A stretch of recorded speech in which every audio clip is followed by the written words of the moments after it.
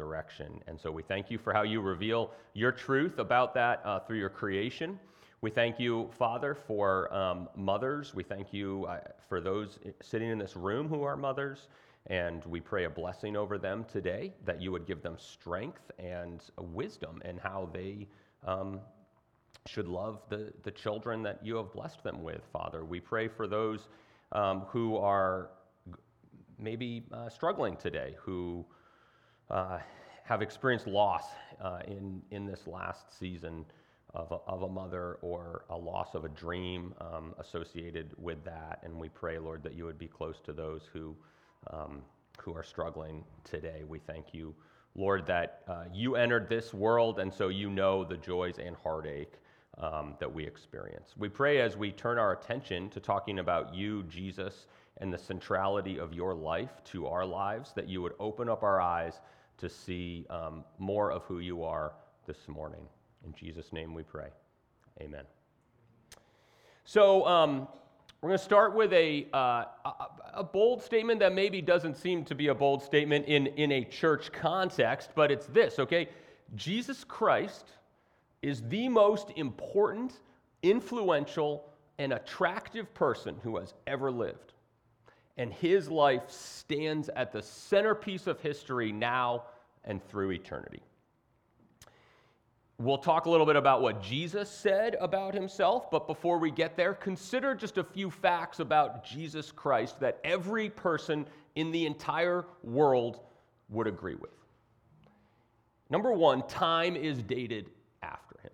Okay, that is like not bad, okay, if that's your legacy in history. Time is divided into BC, before Christ, and AD, Anno Domini, the year of our Lord. In a lot of current history classes, we've changed that to BCE, before Common Era, and CE. Common Era, doesn't matter what you call it, it's still centered around the person of Jesus Christ. So when you write a check, no one does that anymore, you're paying homage to Jesus. When you celebrate the class of 2023, which will happen soon, yard signs and this kind of thing, we'll see them in the yards. You're giving props to Jesus. It's been 2023 years since he was born. When you watch the ball drop, no one does that anymore. But into a new year, you're celebrating Jesus in some way, whether you know it or not. Okay? How about this about Jesus? Do you like to sing corporately with groups of people? Maybe some of you do. Like if you are going to Taylor Swift next weekend or something like that. Like maybe you enjoy that. Like I am a bad singer. And every week I gather with groups of people and sing for 20 minutes to Jesus. And actually there's millions of people around the world that are singing songs corporately to Jesus. Like that isn't really happening for other people throughout history, okay? And in fact, in honor of Jesus, there's been more books written, more buildings built, more humanitarian efforts launched than any person in human history. Last thing that every person would agree on is that people use his name to swear as a swear word, okay? And so people don't stub their toe and say Bjorn Anderson. Like they use his name. We're commanded not to, but because there's power in his name. I've shared these quotes before, but I think they're good ones about the person of Jesus that I want us to consider. Here's a quote from Napoleon Bonaparte, okay, who says this, okay? I know men, and I tell you that Jesus Christ is no mere man.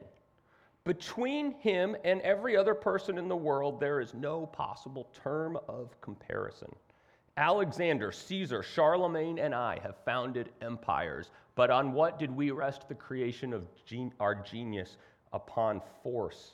Jesus Christ founded his empire upon love, and at this hour millions of men would die for him. Napoleon, a very famous person in history, had like a complicated relationship with Jesus towards the end of his life, was almost obsessed with Jesus, wrote a lot about him, hard to know exactly what he believed, but recognized that he, Napoleon, as one of the most important people who ever lived, paled in comparison to Jesus Christ. Less known than Napoleon, but a neat theologian is this guy, John Flavel, who was a theologian hundreds of years ago, and he says this: Christ is the very essence of all delights and pleasures. the very soul and substance of them, as all the rivers are gathered into the ocean, which is congregation or meeting place of all waters in the world, so Christ is that ocean in which all true delights and pleasures meet. His excellencies are pure and unmixed. He is a sea of sweetness without one drop of gall. Flavel makes a bold statement that just as rivers flow into an ocean, they find their source or substance in an ocean, that all of the joys that we experience in life, the things we look forward to, whether that's a golf match, the Celtics game, a good burger we're going to eat, is actually pointing to the ultimate desire we have of Jesus Christ. It's a bold statement. Most people maybe would not agree with that, but it's an interesting statement about who Jesus is. So others have made bold claims about Jesus. History makes bold claims about Jesus. Jesus himself made bold claims about Jesus. I think throughout history there's been this movement that we like Jesus but don't worship him. So it's like Jesus gets turned into almost like a kind of like this wise life guru, like just a nice guy with a really good podcast or something like that. But Jesus was kind and gentle, but he made claims about himself that if they're not true, would not make him a kind and gentle and wise person, right? So Jesus regularly walked around saying things like this. Here's some examples of some bold things that Jesus said. They come up on the screen, great. If not, no problem. But Jesus walked around, he said, son, your sins are forgiven. He forgave people their sins, a task reserved for God. He said, I and the Father are one, to a group of Jewish people who were like staunchly monotheistic, worshiping God the Father as the one true God. He said, yeah, I'm the same person as that. Then he said, I'm the way, the truth, and the life. No one comes to the Father except through me. You want to know what truth is? We're battling about what truth is in all political spheres. Jesus is saying, I'm the truth. You don't come to God except through me. That's like a bold claim, okay? And these are statements that if they're wrong, Jesus is at worst a liar. I'm sorry, at best a liar. At worst, he's dangerous. John Stott, famous British pastor, wrote a book called Basic Christianity, and he has this to say about Jesus in comparison to other religious leaders. John Stott says this: they, other religious leaders, are self-effacing. He, Jesus, is self-advancing. They point away from themselves and say, this is the truth so far as I perceive it, follow that. Jesus says, I am the truth, follow me. The founder of none of the ethnic religions has dared to say such a thing. So Jesus himself makes bold statements. And this morning we're turning our attention, as Luke mentioned in his leading of our time of singing so well, we're turning our attention to the fourth article in the Evangelical Free Church of America Statement of Faith, which is about the person of Jesus Christ. So a question for all of us as we start to unpack who Jesus is what is the status of your relationship with Jesus Christ? What is the status of your relationship with Jesus Christ this morning?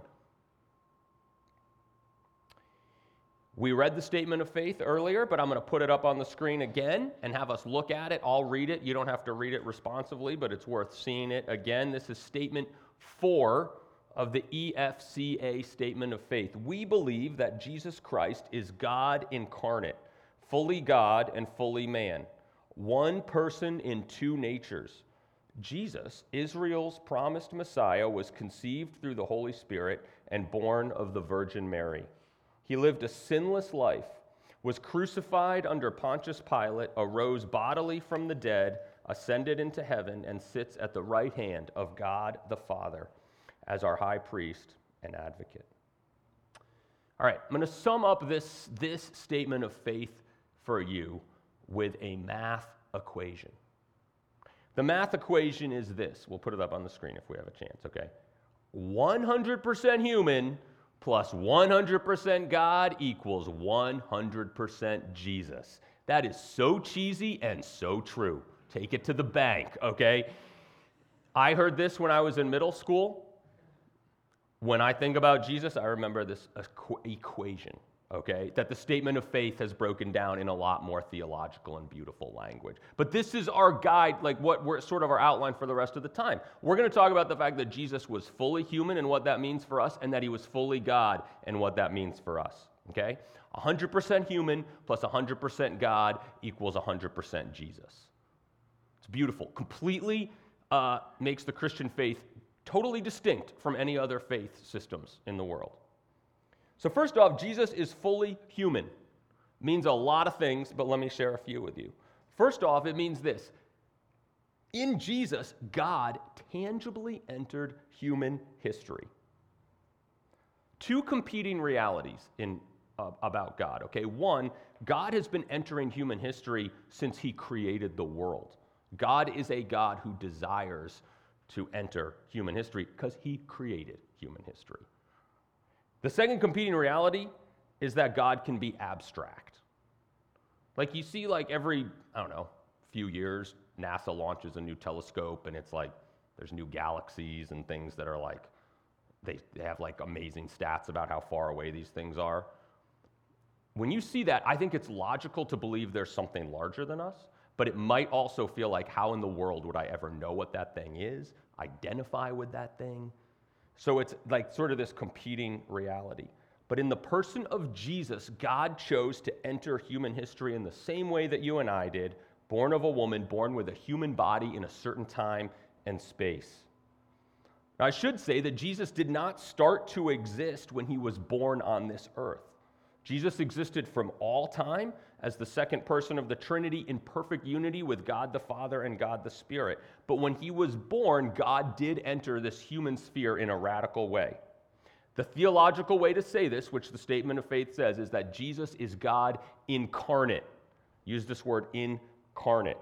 The word incarnate comes from a root word carne, C-A-R-N-E, carne. I think it's Spanish, might be Swedish, but it means meat. It means meat, okay? Like chili con carne, chili with meat. It means to put some flesh on the bones in the way that you're like talking about this idea that's abstract, and you say, let me flesh that out for you. It means you're going to give a little more description about that.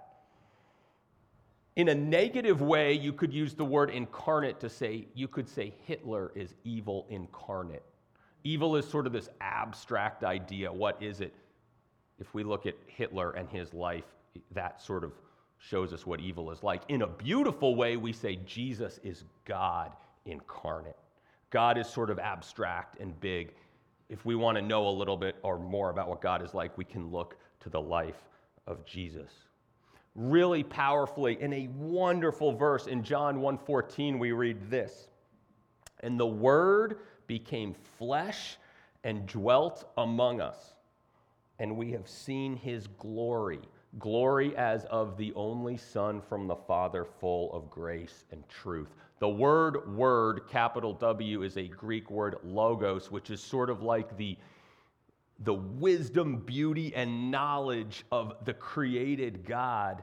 This sort of abstract thing becomes flesh, takes on flesh in the person of Jesus. The Message, which is a different translation, almost a paraphrase, says this. It says, the Word became flesh and blood and moved into the neighborhood. In Jesus, God moved into your neighborhood, the neighborhood of humanity. This is a beautiful thing. We also believe that Jesus is historical, not mythological. Okay? The statement of faith affirms this. The statement of faith mentions Pontius Pilate. It's interesting. He's a Roman-appointed governor of Judea where Jesus lived. There's archaeological records of his life that people could unearth. It means Jesus is anchored in history. There's 4 accounts of Jesus' life in Luke, who was a noted historian and physician. He starts off the account of Jesus' life this way. Just look at all the references to history. In those days, a decree went out from Caesar Augustus that all the world should be registered. This was the first registration when Quirinius was governor of Syria, and all went to be registered, each to his own town. And Joseph also went up from Galilee, from the town of Nazareth to Judea, to the city of David, which is called Bethlehem, because he was of the house and lineage of David. This is like the preamble to Jesus' birth. 7 references to historically verifiable places that you could go today. Or, well, 5 references and 2 references to people who are like historical figures. It's like rooted in history. Totally different than all the other like creation myths and that kind of thing that we might read. Jesus was a historical figure who entered history the same way that you and I did. I also should say that he did not enter where he entered by accident. He was Israel's promised Messiah. It says that in the statement of faith. And Jesus chose to be born as a Jewish person in a backwater country occupied by a cruel superpower. Jesus was born as a marginalized person into a marginalized culture. Doesn't mean that marginalized people are superior, but I think it means that Jesus identifies with marginalized people in a sort of unique way. I frequently wonder if Jesus would feel more comfortable if he lived today in a homeless population or an AIDS orphanage than in a room like this, although he'd be equally comfortable in both. But he did choose to be born to a position of not a lot of privilege, power, or wealth. In addition to being historical, the fact that he's 100% human means he gets us. He gets what it's like to live your life. When Jesus walked around on earth, he experienced everything you experienced. Here's a sampling of some of the things that Jesus experienced, okay? He got tired. John 4:6. So Jesus, wearied as he was from his journey, was sitting beside the well. This is the opening to a beautiful interaction that Jesus has with the woman at the well, where he talks about the living water. But it starts because he's tired. So he needs to sit down, so he knows what it's like to be tired. Jesus got hungry.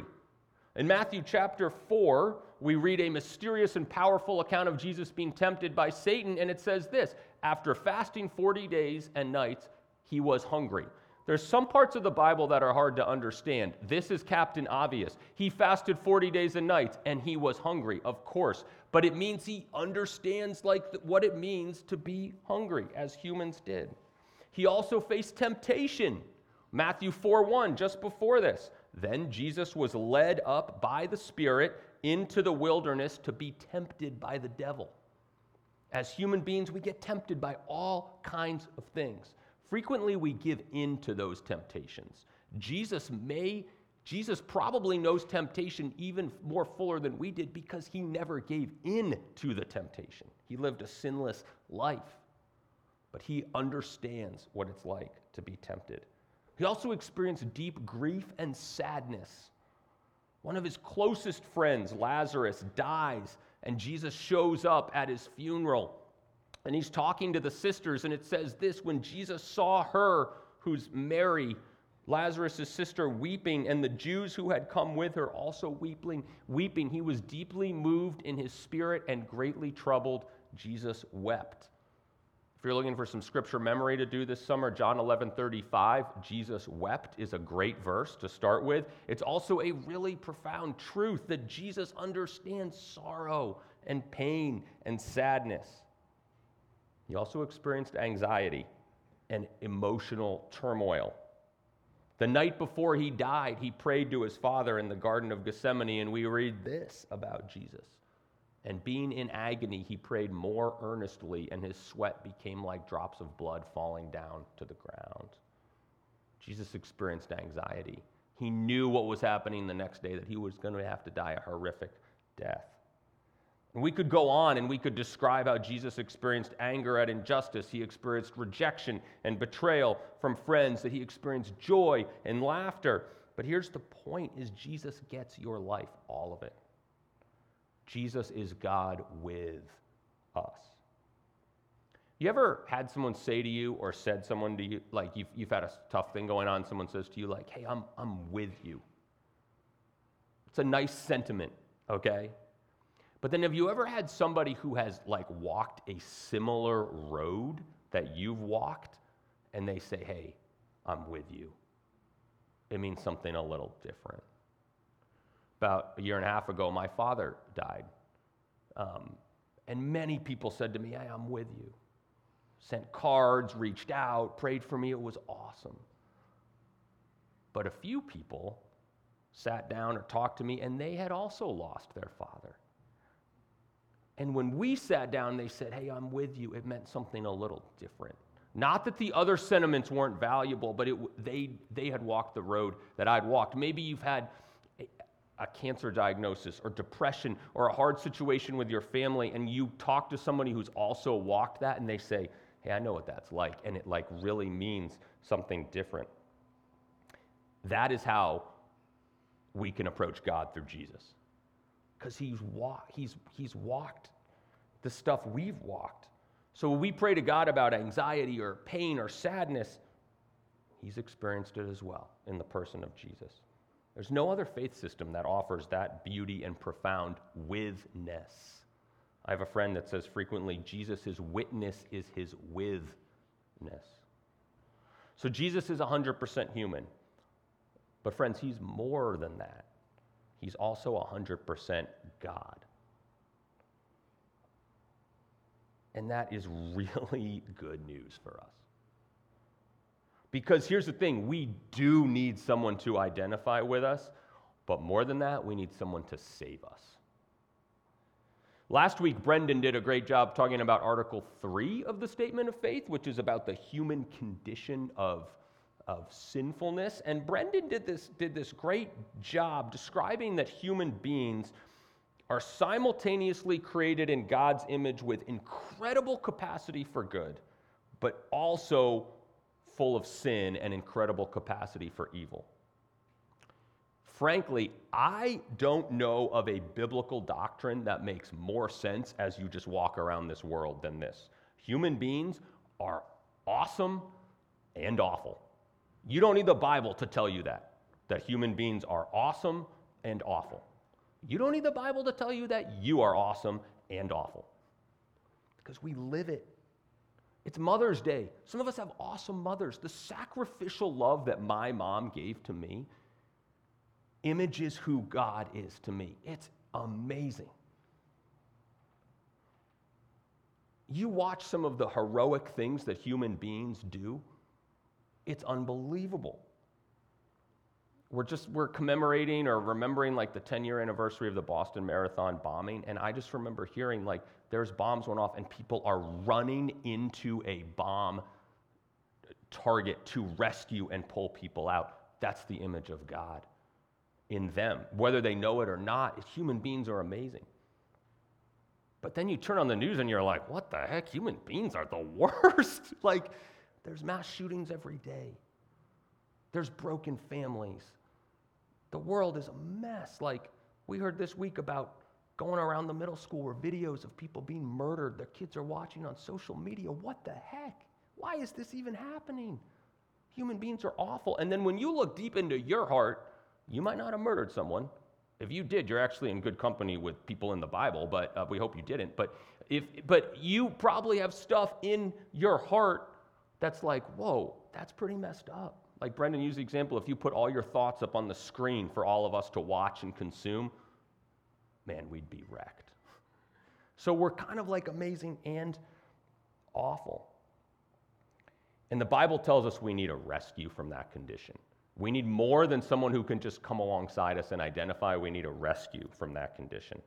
Last week, Brendan used this scripture from Romans chapter 7, verses 24 and 25. It says this, "Oh, what a miserable person I am.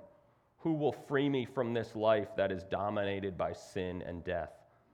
Thank God the answer is Jesus Christ, our Lord." If Jesus was only a human, he couldn't offer us the rescue and salvation we needed, because our sin is against God himself. So it's God we have offended, and only God himself can offer us solution, take away our sin, and this happens through the sacrificial death of Jesus. I'm going to quote 3 different verses from the book of Hebrews, which is a great book sort of all about this. If you're looking for something to read in the scriptures, maybe you feel the Bible's kind of dry, like open up Hebrews, read Hebrews, give that a shot. It's a great book. I heard of someone once, I don't know if it actually happened, that like for a sermon, instead of preaching a sermon, literally just read the whole book of Hebrews and then sat down. It's like, it's probably not going to be a sermon better than this, so I decided not to do that.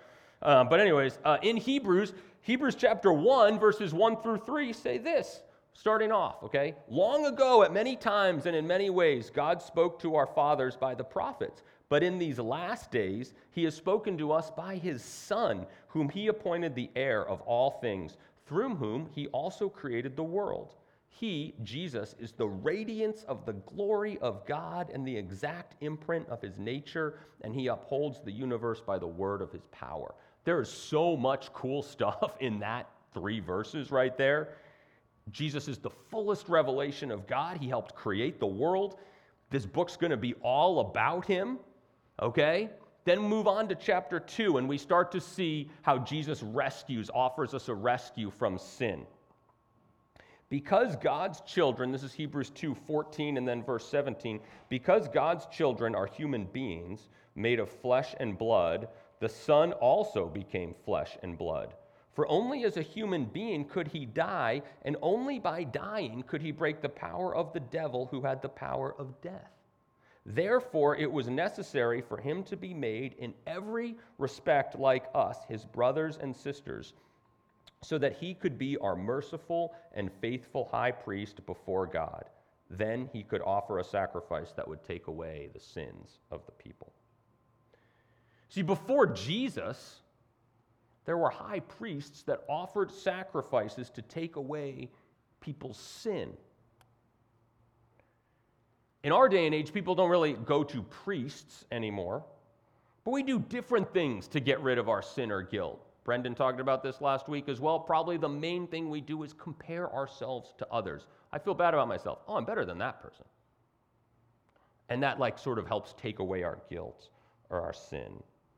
But the thing about the priests is that they always had a job. They had great job security, okay, because there were always more sins, and the sacrifice only temporarily took away the guilt of the sin. And when we compare ourselves to others, it sort of only temporarily takes away the guilt, and it doesn't take away the sin at all. Jesus' death alone takes away our sin. In 2 weeks, when we pick the sermon series back up again, Sam's going to talk about Jesus, more about the work of Jesus on the cross, not just the person of him, but what it actually means. But final quote from Hebrews chapter 10, verses 11 and 12, we read this. Under the old covenant, the priest stands and ministers before the altar day after day, offering the same sacrifices again and again, which can never take away sins. But our high priest, that's Jesus, offered himself to God as a single sacrifice for sins, good for all time. Then he sat down in the place of honor at God's right hand. Jesus isn't just a model for how to live a good life, although he certainly is that. He is the sacrifice that makes it so we can be reconnected to God. And if he was not fully God and a sinless person, he would not be able to offer that sacrifice. So sin would still be left unpaid for. Even in that verse, and also in Hebrews 1, it talks a few times about how Jesus sat down. Interesting, because in the Old Testament, when the temple was built, there was a lot of things in the temple, but there weren't chairs, because the priests were never allowed to sit down, because metaphorically their work was always going. They always had to keep sacrificing more and more. Jesus' sacrifice was complete, paid for all sins, so he could sit down. Like, hey, I'm just chilling because I paid for that sin. So here's a question for you, is what is your high priest? Like, where do you look for right standing in the world or before God? Is it your own deeds, your goodness, your something, or is it Jesus? He alone can be our high priest. So as we close, I started with a question of what's the status of your relationship with Jesus? You know, when you read the life stories of Jesus in the Bible, the Gospels, One of the most common things he said to people was two words: follow me. It's one of the most common things that Jesus says. What are you following in your life? Where is it taking you? What are you spending your time thinking about? Where are you following? Are you following Jesus? Maybe today you want to begin to follow him for the first time. Maybe you realize you need Jesus to identify with you fully as a human, and you need him to rescue you as fully God. If you would consider or want to consider following Jesus for the first time, please come talk to me. We're going to have people under the chalkboard who could pray with you. Talk to someone who brought you. No greater choice you can make with your life. Maybe you are a follower of Jesus and maybe it's going great, maybe it's not, maybe it's kind of lame, or it's grown cold, or feels weird. Like, what could you do to grow as a follower of Jesus? A few thoughts. I would encourage you to read about his life. Spend time with him by reading about him. The first 4 books of the New Testament, Matthew, Mark, Luke, and John, are historical accounts of Jesus' life. Maybe just spend some time reading about him. We don't worship the Bible. We worship Jesus. But we really have very little information about Jesus apart from the Bible. So the two do work together closely. And maybe you need to rekindle your love of Jesus by opening up the Bible, reading about his life. Is there an area where you would like to grow more as a follower of Jesus, to be more like him? Are there people that don't know Jesus that you could talk to about what it means to follow Jesus? Maybe some people you could start praying for. You know, we started this scripture, Sandra read Colossians 1 as our call to worship. Colossians 1 it's beautiful. Like, a lot of people think it was maybe an early hymn that early Christians sang to Jesus. Paul writes it. And so I'd like us to stand and read it together to close our service, Colossians 1:15 through 20, in just a minute. And we're going to put it up on the screen. It says he a number of times, being Jesus, but I took out the word he and replaced it with Jesus. So read it with me as a final benediction for who the person of Jesus is. Will you stand with me? And then I'll pray to close. So we'll read this together. Jesus is the image of the invisible God, the firstborn of all creation. For by Jesus all things were created, in heaven and on earth, visible and invisible, whether thrones or dominions or rulers or authorities. All things were created through Jesus and for Jesus. And Jesus is before all things, and in Jesus all things hold together. And Jesus is the head of the body, the church. Jesus is the beginning, the firstborn from the dead, that in everything Jesus might be preeminent. For in Jesus all the fullness of God was pleased to dwell, and through Jesus to reconcile to himself all things, whether on earth or in heaven, making peace by the blood of Jesus' cross. Will you pray with me? Father, thanks so much that you created this world.